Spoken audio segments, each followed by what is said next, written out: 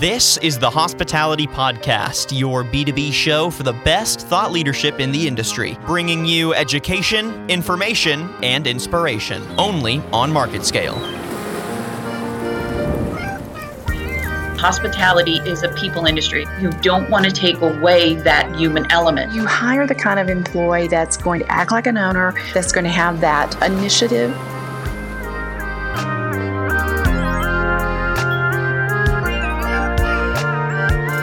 Hello and welcome to this week's episode of the Market Scale Hospitality Podcast.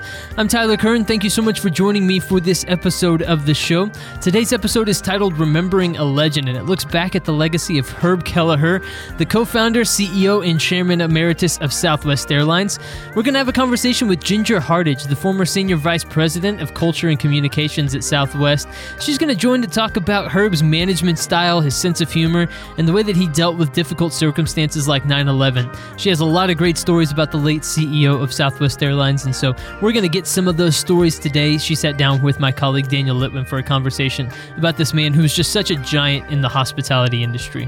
Our second feature of the day is going to be a conversation that Market Scale's Maggie Shan had with Aaron Francis Cummings, the president and CEO of Destination Analysts, and they're going to talk about this trend of travelers opting for smaller towns or off-the-beaten-path destinations rather than going to those places that are traditionally tourist-heavy. So they're going to take a look at why this is happening, a few reasons for it, and why travelers are seeking more of that authentic experience.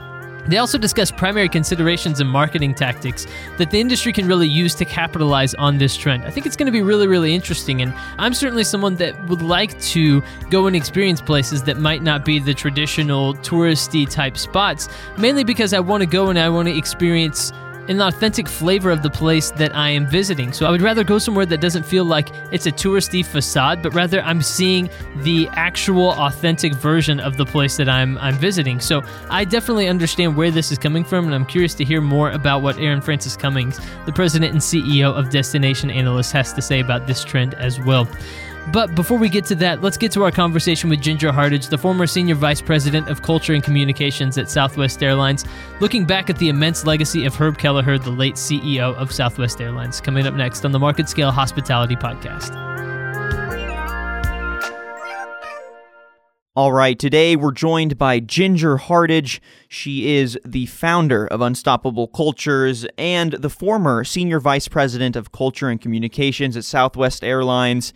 And today we're going to be getting some really authentic storytelling from Ginger, digging into her experiences working with Herb Kelleher. It's going to be a great conversation. Ginger, great to have you on for your third podcast. How are you doing? Thank you, Daniel. It's great to be back again. Absolutely. Wonderful to be connected to your audiences. Yeah, couldn't agree more. And your insight's always very valuable. And this time around, we're not exploring tips and tricks. We're not exploring industry trends. We're really just getting to know a human being. I feel like Herb Kelleher is one of those people that people can more or less understand what kind of a person he was, because he was very much, I think, the same person behind closed doors as he was in front of his audiences and making his grand displays and basically taking Southwest to where it's at now. And so I think just to get a little more insight, I'd like to know your experiences working with Herb and basically letting our audiences know what defined his leadership style, what made him such a special CEO and leader and friend, and what can people take away from the example he set at Southwest Airlines. So why don't we start just on a basic level? How did you first meet Herb Kelleher, and what was that initial relationship like? Well, I was one of the lucky people that got hired by Southwest Airlines, and now there are 63,000 employees at Southwest Airlines, and all of us and those people who even worked for the airline at another time and have since retired or gone on to another phase of life, we're all so lucky to have passed through that door at Southwest Airlines. I actually joined in 1990, and my interview was with Herb Kelleher and Colleen Barrett. And Colleen went on to become the president of Southwest Airlines, and now she's president emeritus. But my interview was with them, and it was, I had another job, and I interviewed with them at night. That's what you do when you're trying to switch jobs. If you're People are flexible, and they were so flexible. They let me interview with them one night, and it went on for hours. We had a great conversation, and I felt great about it. And I expected to hear from them pretty quickly, and I didn't hear, and I didn't hear. And then I got a call one day from someone. He said, "I'm the Vice President of Governmental Affairs, and I'm sitting here with the Vice President of Marketing, and we're waiting on you for your job interview." And I just, startled. And then he started laughing, and he said, "Then we realized we didn't tell you." So I quickly made up for that. But anyone who has been in Herb's presence immediately has a Herb story. He touched so many lives, and everyone that met him has a story about that encounter. He really had a laser focus on people. He was a true business original, and Herb had a fanatical dedication to thinking and doing things differently. And many of the stories that have been written about him since he passed on January 3rd of this year are how much of a maverick and a pioneer, and he truly was both of those things. I mean, I think in all of the stories I've read of Herb, they all do point to that perseverance and that determination he had, but it was never one that was super serious or super muddled in, we have to get this done, and it's this way or the highway. He was very open, very fun, and he kept his goals focused on the cause, not just the company. In this Harvard Business Review article that I found on Herb Kelleher's legacy, I think the part that stands out to me the most is when the writer mentions that Southwest Airlines was never just a company to him, but it was really a cause, because he really believed in the idea of democratizing the skies, and it's something that we're used to now, but back in 1971, that wasn't the case, and he saw a future where affordable, easy, and flexible flying for every American was accessible. It wasn't that far away, and he made it happen. What do you think really motivated him to want to push Southwest Airlines to where it's at now? What about the idea of democratizing the skies you think personally impassioned him? Well, absolutely. Herb loved people, and he didn't think that air travel should be relegated to the wealthy. And his vision to be able to see, and it's hard for those of us who weren't in that time period to imagine, but air travel really was for the elite, and not every family could go on a family vacation, and not every business person could afford to fly either. Many people could only afford to drive and expand their businesses only as far as car transportation would take them. But Herb had a very different, open mind about that, and he saw that air travel really could revolutionize how we did business in America, and how we as Americans were able to live and enjoy our leisure time. And he truly did change that. He stuck to it, and to this day, that still is that same belief of Southwest Airlines, that serving people where they are able to fly for family vacations, they're able to go on a business trip, and continue to follow on that purpose of connecting people to what's important in their lives through both friendly, reliable, and absolutely low-cost air travel. And, reading more on the legacy of Southwest Airlines, the fact that in its 30 plus years, it hasn't had a money losing year ever, right? It is one of the best performing stocks. It's pretty incredible. He built not only a great company culture, but a successful just business model in general. But I think people show their true colors during stressful situations too, or during situations where things aren't going quite as planned. So I'd like to know, what do you think was one of the biggest challenges for Herb during his career, and how do you remember him handling that challenge in the same way that, he handled the positives? Absolutely. The thing that would come to mind, I think, for most employees, if you were to ask that question, was what happened after 9/11. And I remember all of us who were there remember that day very specifically. It was a terrible day for our nation. And in the airline industry, of course, we felt it very acutely because airplanes were used as the weapon. And immediately, all airplanes had to be put on the ground because we didn't know if there were other terrorists out there, and there were. And so all of our aircraft had to be put on the ground. The leadership very quickly assembled in the boardroom to determine what we were going to do as a carrier. The most important thing at that time, I remember Herb really stressing, we wanted to know where all of our people were and where all of our customers were, because some of the aircraft literally had to land at cities we didn't serve. For example, Cedar Rapids is a city Southwest did not serve, and aircraft landed there as an example. So that was the first, so that really is the focus of Herb, taking care of our people and our customers. That was his primary focus, wanting to know that everyone was safe. And I can just remember the relief when we identified where our final aircraft was and that everyone was okay. And Herb Kelleher and Colleen Barrett immediately put in place a way for us to follow and keep track of our employees, making sure our customers and our employees, letting them know that we would be taking care of them in this very difficult time. And I remember coming back up to the office over that next weekend because some of the airlines were starting to already announce layoffs. And we determined that we would not have any layoffs. And Southwest to this day still has not had a layoff or a furlough. And even after those very dark months and years after the 9/11 attacks, other airlines declared bankruptcy. They continued to furlough, but Southwest determined that furloughs or layoffs would be the last place we would look.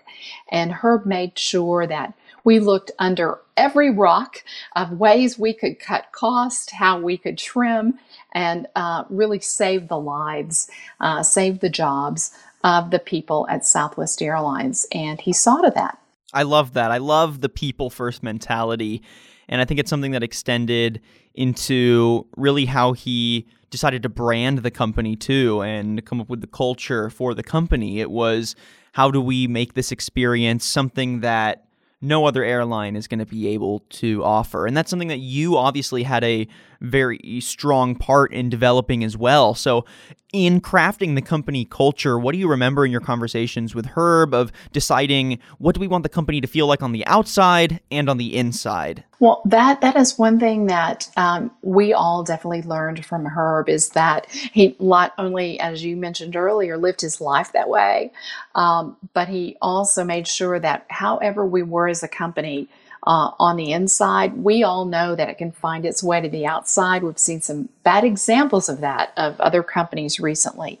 But that is what we always worked on at Southwest, is make sure that what you saw on the inside was also what you experienced on the outside. So I think one of the strongest things that under Herb's leadership and Colleen Barrett's leadership as well, that we made sure that happened, is that we stuck to our values. So I've already mentioned, there's 3 values. I'd already mentioned one of them earlier that really personify Herb, and that's that warrior spirit. But there were 2 others that he also lived every day that were so much part of our values. One was having a servant's heart, and really that emphasis on serving the customer. So Herb would set that example. He'd serve the snacks on the flights. He was always making sure that as a company we were giving back to others, whether that be Ronald McDonald House Charities or another special charity for the organization. He was always giving back. He had that incredible servant's heart. But as we all know, he also led with that fun-loving attitude, and that really epitomized his personality. And whether he was wearing some outlandish Halloween costume, there's lots of pictures of Herb out in an Elvis costume. If you Google him, you'll find that. Or one that sticks out in my mind is one of the stunts that we had to settle a dispute over an airline slogan that we had. It was And you know what? I'm so glad you brought that up, because I was honestly about to prompt you to talk about that. Malice in Dallas, I think, is one of the most iconic branding moves ever, and it was just the idea of, hey, we're going to settle a dispute with an arm wrestling match. Can you believe that? And the fact that, oh no, it's crazy, and the fact that Herb agreed to it and went through with it, and it turned into this big show. I mean, it definitely set the stage for what does organic, authentic, and just absolutely unique marketing and branding look like. It's a real testament for sure. Well, that's many years before social media was even a whisper. And Herb really did settle this with an arm wrestling match. There was a slogan we had called Just Plain Smart, and a small aviation firm in the Northeast also had that slogan, Just Plain Smart. So Herb and that CEO, Kurt Herwald, actually set up a wrestling match. And we have, you can probably Google it and still find it, some of the training videos of Herb. So I think you easily find that he liked wild turkey. So instead of his training in the gym, lifting weights, he was lifting quarts of wild turkey or gallons of wild turkey, and in his training. So he lost the arm wrestling match, but all the money was given to charity, and that was very typical of Herb. But it did make news around the world with that crazy stunt for settling an arm wrestling match. So it does speak to his fun-loving attitude.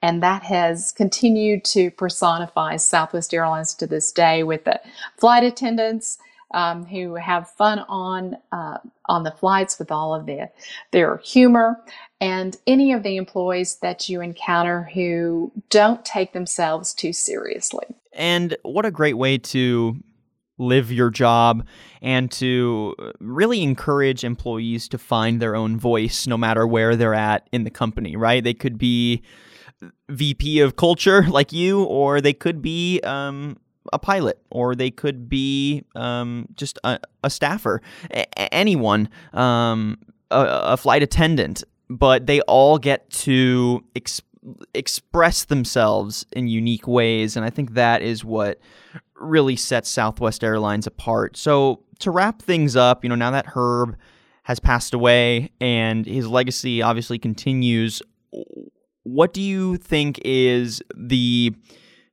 biggest or the most inspirational thing you can pull away from his career and his life as a business owner, right? I think keeping it focused on what he did, not only as a leader, but as a business owner, is pretty incredible. So, if other people had to turn and look to Herb and take away some inspiration, what would you say the most crucial bit would be? Well, one of his quotes is, "A company is stronger if it is bound by love rather than by fear."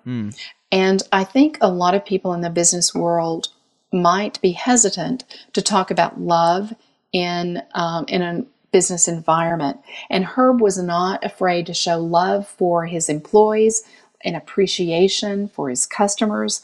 And I think all of us as leaders, if we could put a little more love into the approach that we have toward our businesses, they would all be much stronger. And the other thing I would also take away is how much better we all are if we are our authentic selves every day when we come to work. We're the same person at home, we're the same person at work. And Herb really exemplified that. And as leaders, if we can embrace that, we can definitely be stronger leaders and pass that on to our employees, and not be so prescriptive in the way that we allow our employees to live our values.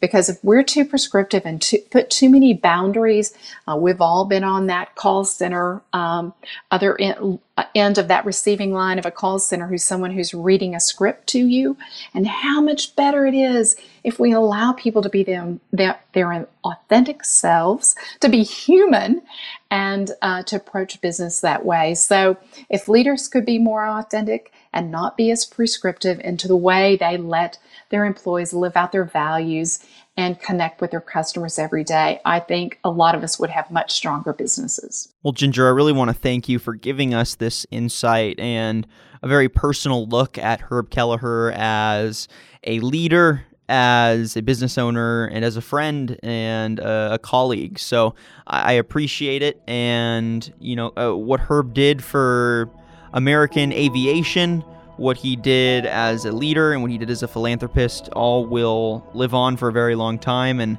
I appreciate you giving us this very personal look. Thank you, Daniel. Herb was one of a kind, and may we all strive to be more like him. Thank you very much.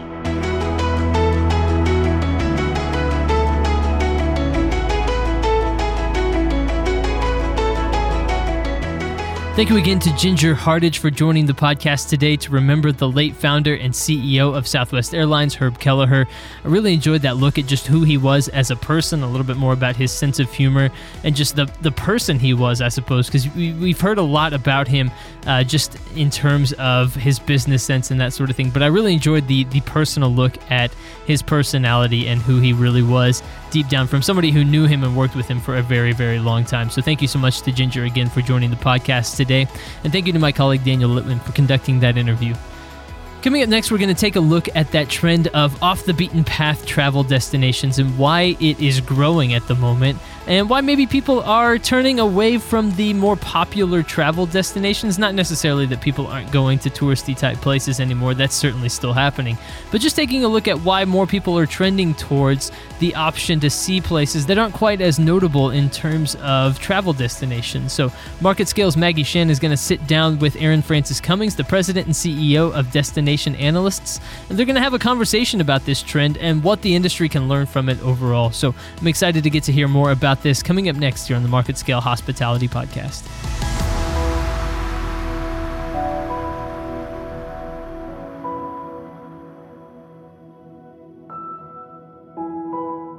Hello, and welcome to this hospitality podcast brought to you by Market Scale. I'm your host, Maggie Shin. One travel trend, both domestic and international, that has been gaining real traction, particularly among the millennial generation, is foregoing the big city and opting for a more experiential, quote-unquote, authentic experience in smaller, less crowded towns or locations. Erin Francis Cummings, president and CEO of Destination Analysts, has spent the last decade studying travelers from across the globe and translating their evolving, complex, and fascinating behaviors into marketing insights for the company's clients. She's been following this small-town travel trend for years and is here to share some of her insights on some of the reasons behind the trend, along with how these smaller towns are being affected and ways in which the hospitality industry can meaningfully capitalize on the trend. Welcome, Erin. Thanks for chatting with me today. It's wonderful to be here. Let's talk about the rising trend of travel outside of the main big cities. Tell me about the trend, Erin, and what you believe are a few of the reasons behind it. Well, Maggie, you're right that it is certainly a trend. I was just looking at our latest data from our quarterly survey of American travelers, the State of the American Traveler. And over half of American travelers say they have a high level of excitement to visit small towns and rural destinations in this coming year, which has grown since we first started asking that question. So it's certainly on the rise, like you said. And in thinking of how we got to this point, I think it's a perfect storm of factors. One, really importantly, is just travel is up across the globe. Travel has increased tremendously in the last decade. And so with smaller destinations being more popular, that has not taken away from big cities. So big cities are not seeing any kind of decrease in their own visitor volumes. It's just that there are more people traveling and taking more trips. Another factor, though, is just the technology-led democratization of our communication. We know that with social media and how connected we are through technology, it's just much easier now than it was for my parents to discover new places and for our friends to share those places. And then technology has led also just to more access for travelers. So because of what's happened in infrastructure, there are now more flights. Those flights connect us to all different corners of the globe. As we all know, there's very few places left that humans can't access or touch. And then on a more psychological level, we've had explosive growth in the world population. And I think that smaller towns or places off the beaten path or away from big cities have experienced a tourism growth because of people wanting to escape the stress that comes with world population growth. I think we don't have this so much in the United States to the degree they do in other countries because of how large our geography is. But I remind my American tourism industry counterparts all the time. I show them pictures of what a beach looks like over in Asia. And you're just shoulder to shoulder with people. And I think that smaller destinations are benefiting from people just wanting to not have this dense sea of humans as their primary daily experience, and have, I think it's important. We all know that benefit of being able to just connect back to nature. And so they're benefiting from that. And then I think one other thing is that the way the people tend to be right now, and at least we like to say by generations, there's this interesting tension we've observed between wanting to be different and yet having acceptance. And so those smaller towns or off the beaten path type of destinations allow people to say about themselves, I'm different, and show themselves as someone that's willing to go off the beaten path, and then also gain acceptance by being able to show that. So those are my thoughts on why we're seeing this trend and this rise in tourism to places outside of big cities. How is the travel industry and the hospitality industry, how are they responding to this trend with marketing? I know marketing is your expertise. So how is the industry responding to this trend? Yeah, the most common, I'd say, visible impact that we've seen on a marketing sense, everyone has to learn now about the tastes and preferences of cultures very different from their own. Yeah. I would say the most frequent you hear about is from China. The Chinese are traveling more than ever, and they are really, again, hungry for experiences which allow them to escape from that really busy urban life many of them have. And so that benefit, I think it comes across in how destinations are marketing themselves that allow that freedom. You see a lot of messages about freedom being marketed to travelers about these smaller towns and off the beaten path places. Also, you'll see a lot in response to this. Destination marketers really want to spread the positive impact of tourism. So it actually helps them that there is this desire now to go, away, or not away from, experience the bucket list, check off the box things, but also get more intimate or different types of things. That allows them to spread the positive impact of tourism, which only benefits the industry overall. If more people, see like, oh, okay, my business benefits from tourism. And so on the marketing side, you'll see a lot of pushing of neighborhoods, getting visitors out to neighborhoods and marketing these different neighborhoods and personalities, or on a state level, rural destinations or destinations outside of the bigger cities. So you track both American and international travelers' behaviors and perceptions when it comes to travel, Erin. Do you have any insight on how the traveler who wants this off the beaten track experience, how they approach where they stay, where they eat, where they shop? Yes, and interestingly, the whole concept of off the beaten path is, we see in the data, it's a little more of a challenge to sell to some cultures. Uh-huh. And that doesn't mean that they aren't going to off the beaten path places, but it's likely very different in how they're getting convinced to go and the type of visitor experience that they're designing for themselves or someone's designing for them there. So I was looking at our data and the types of international travelers that are most open to the whole concept of getting off the beaten path. And our Latin markets, those are definitely even more than the Europeans, that are really open to the concept of getting off the beaten path.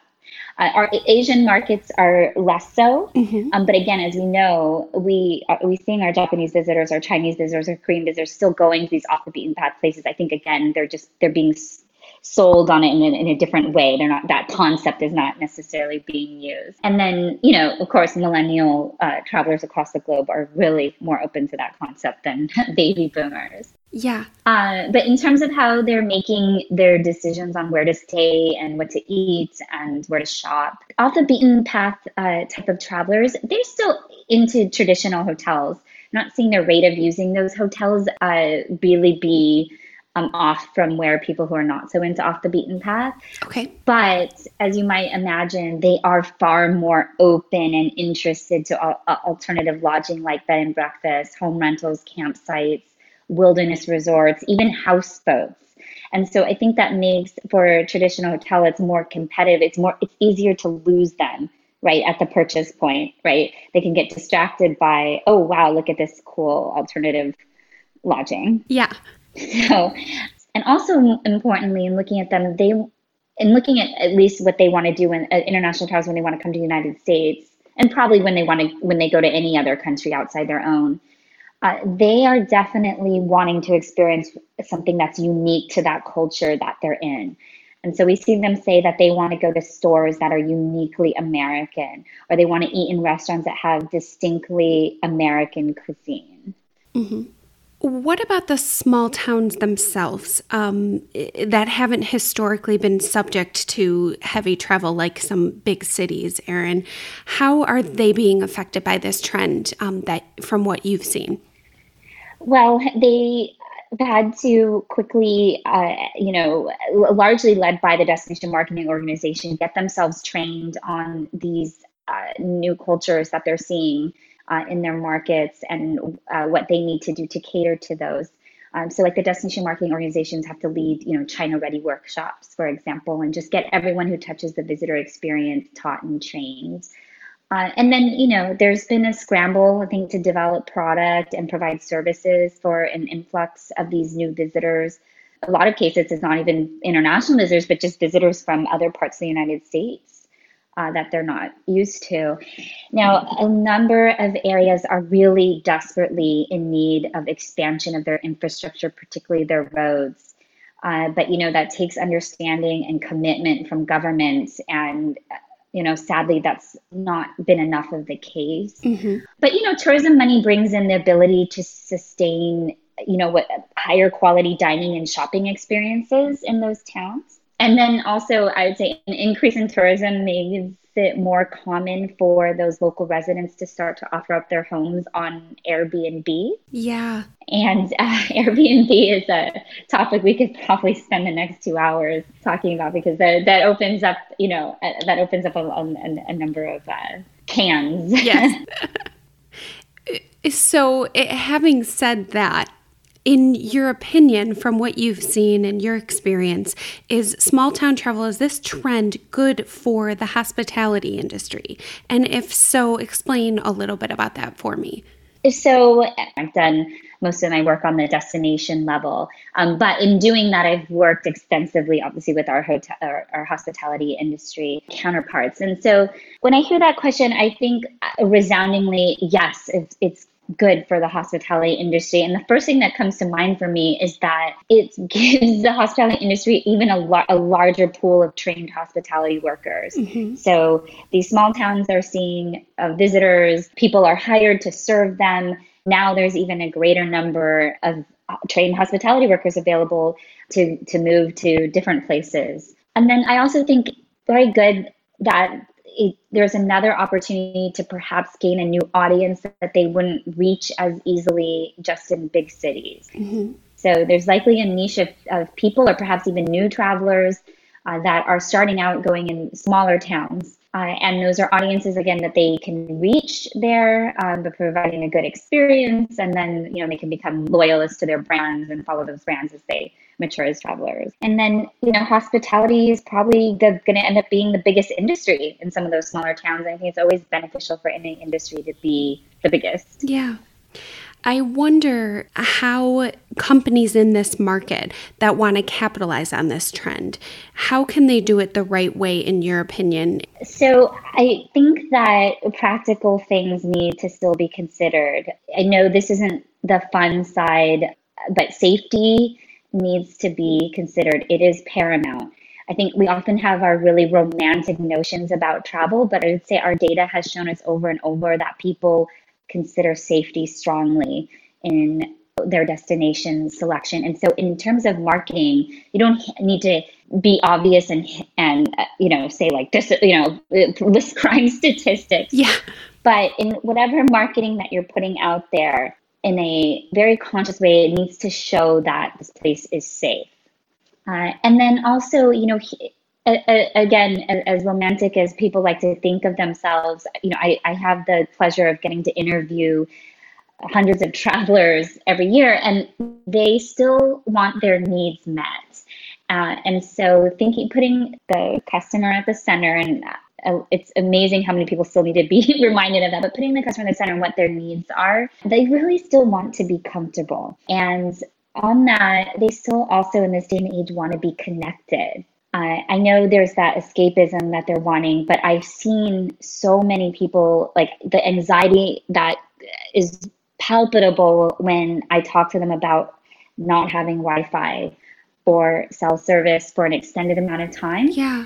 It's like I said, the anxiety is palpable.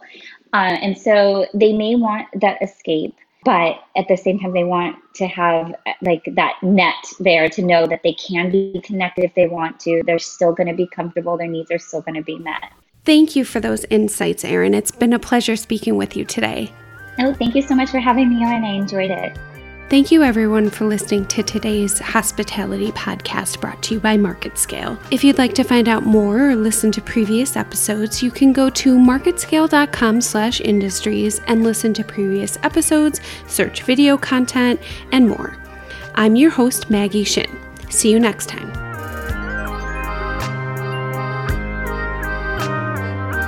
Thank you so much to our correspondent Maggie Shin for conducting that interview, and thank you to Erin Francis Cummings, the president and CEO of Destination Analysts, for joining us on the show today. I enjoyed that look just at more off-the-beaten-path travel destinations and why this is becoming such a trend right now. I certainly fall into that same category as well. And thank you again to Ginger Hardage for joining us to talk about the late co-founder and CEO of Southwest Airlines, Herb Kelleher. I really enjoyed that more just human look at who he was as a person, his sense of humor and that sort of thing. He's such a legend when it comes to the hospitality and transportation industries that, sometimes we don't consider the full person. Just we don't get to hear a lot of stories about his sense of humor or who he was and how he handled difficult circumstances. So I really did enjoy that more in-depth look at the person of Herb Kelleher from someone that worked with him for such a long time. That is all we have time for this week's episode of the Market Scale Hospitality Podcast. Thank you so much for listening to this episode of the show. We certainly hope that you enjoyed it. Make sure that you share this around with your friends, relatives, neighbors, other people in the industry, anybody that you think might enjoy this content. Please feel free to send it their way. You can follow us on Instagram and Twitter at Market Scale, and you can subscribe to these podcasts on iTunes or Spotify to make sure you stay up to date with the latest hospitality content from Market Scale. We'll be back soon with another episode of the Market Scale Hospitality Podcast, but until then, I'm your host, Tyler Kern. Thank you for listening.